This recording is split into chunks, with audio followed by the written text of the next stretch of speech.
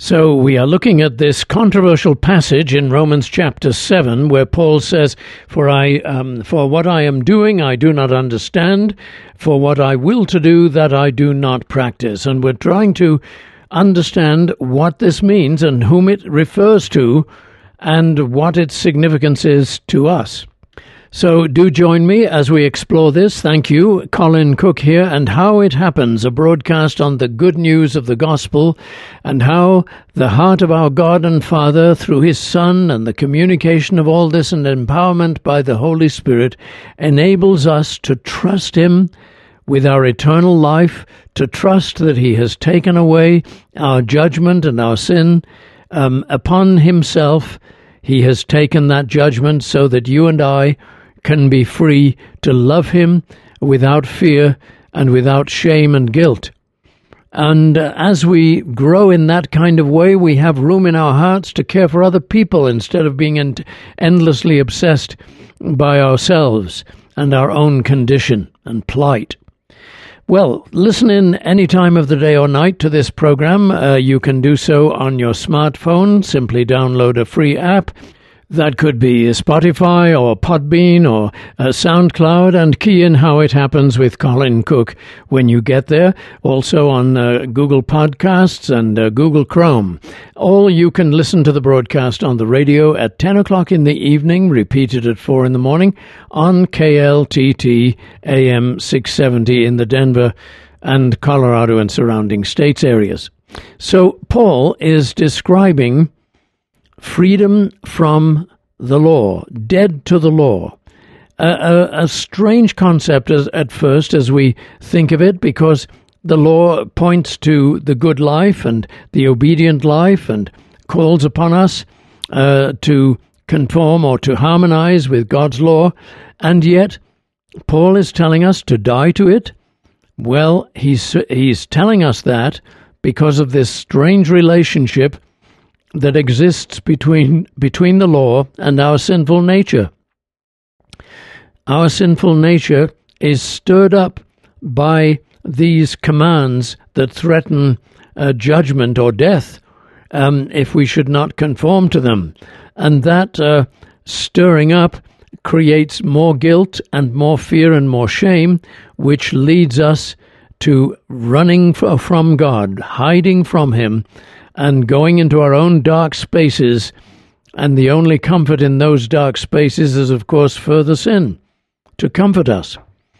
Now, Paul explains this in a much more personal way in the passage we're about to look at.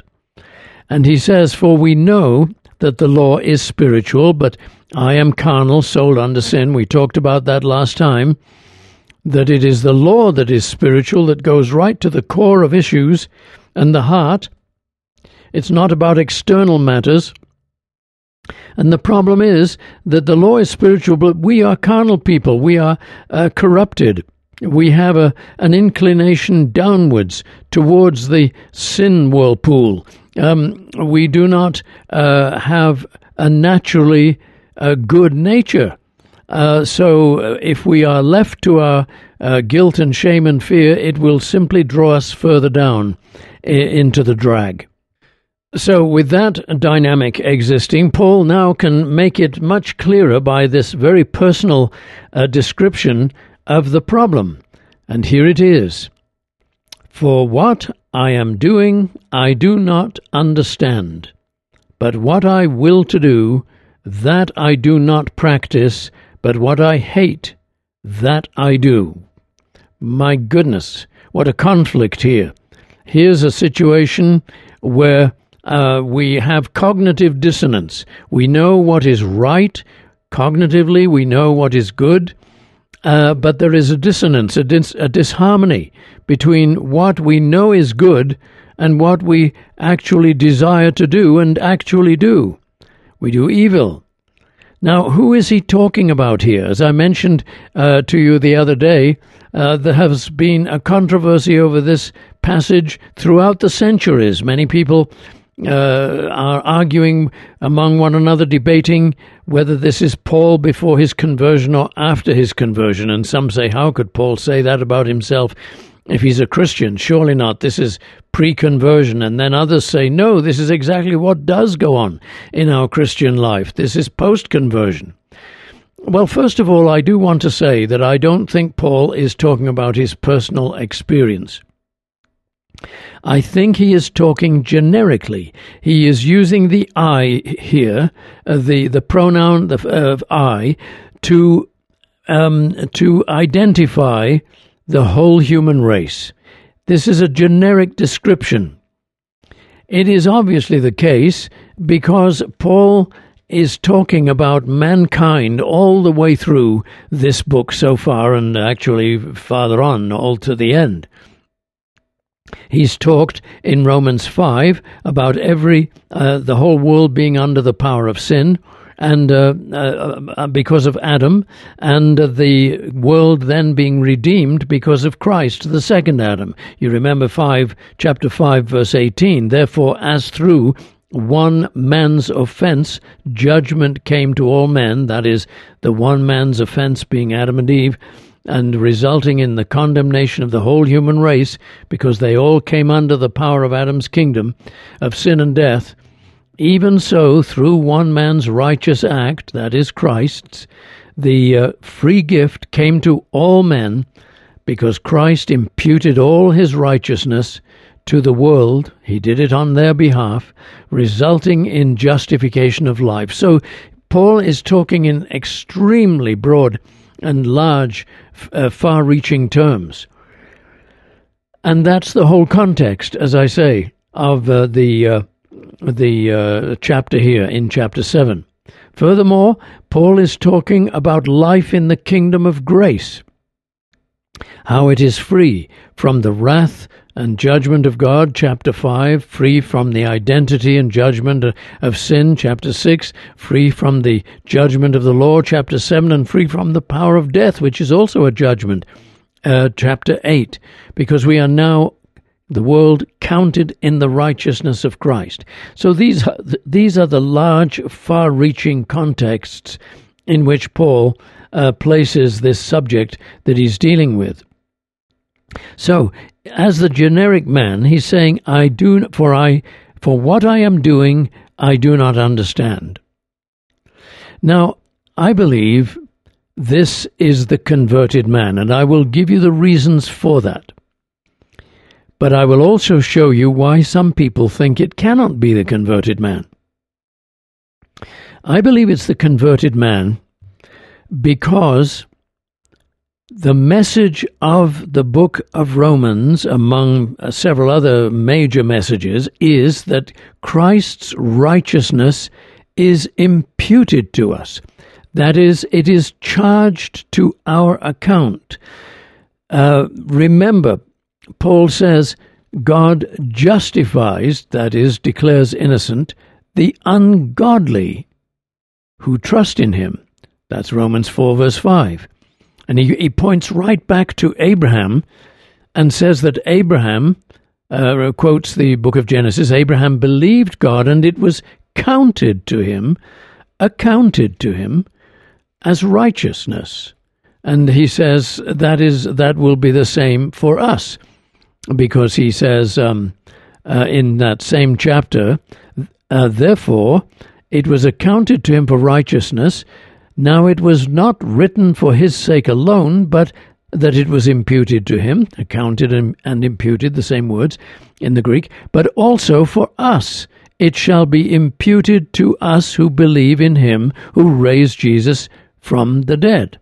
Now, if God counts us as righteous when we are not intrinsically, innately, naturally righteous, do you get that?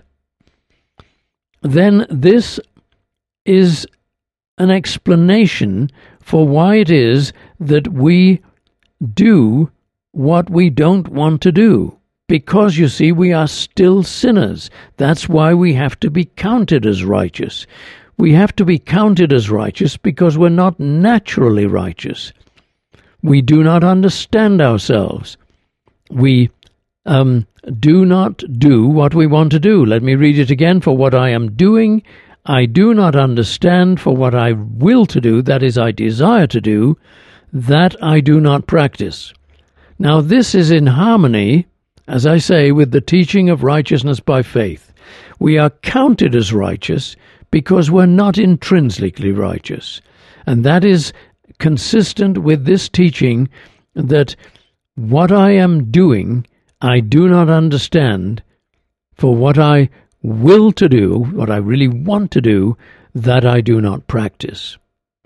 Now, don't get nervous here and think, well, are you saying then that a Christian is just the same as any Joe Blow out there, and just does his thing just as the world does? No, I think there's plenty of evidence for growing in grace, for increasing in the sanctified life, but still, even as we do, we find that there are plenty of areas where we know we ought to do better or do this or that, and we don't do it. There is a difference in the fruitage of a person who is a tree of righteousness, as the Psalms would call it, and a tree of wickedness. But still, there is a natural bent in all humanity, as well as Christians, that is downward because of their sinful nature. But there's another reason also to think that this is the converted man. For what I am doing, I do not understand. For what I will to do, that is what I desire and wish and make a decision to do, I do not practice. So here we see a conflict between the spirit and the flesh. Now let me ask you, where is that conflict in an unconverted person? There is no such conflict in an unconverted person. What he does is what he desires to do. His actions are completely commensurate with his broken, fallen, sinful, lustful desires.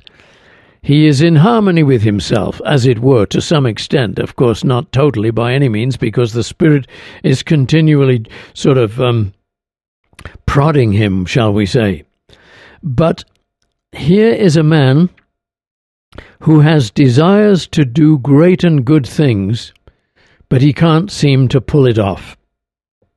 And I think that is a description of the Christian life. Now, when we grow, and as we grow, and as we mature and find more discipline, we do great things or greater things for the Lord than we would ever have done without Him. But still we will be looking back on our lives and saying, "Oh, woe is me, I trust only in the mercy of Christ, because I wanted to do so much more for God than I ended up finally doing." And we will enter the kingdom of God out of His mercy for us, even though we may have done many wonderful works for Him. And so, you see, this is the converted man because it is the conflicted man.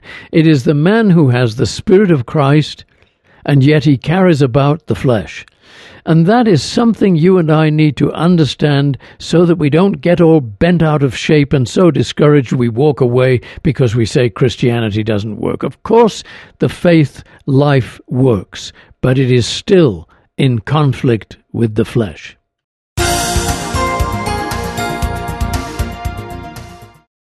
Your donations would be appreciated to keep the program on the air. Now, this program is in its 24th year, and the program costs $39 per broadcast. So if you'd like to make a donation, please send it to Faith Quest, P.O. Box 366, Littleton, Colorado 80160, or you can make your donation online at faithquestradio.com.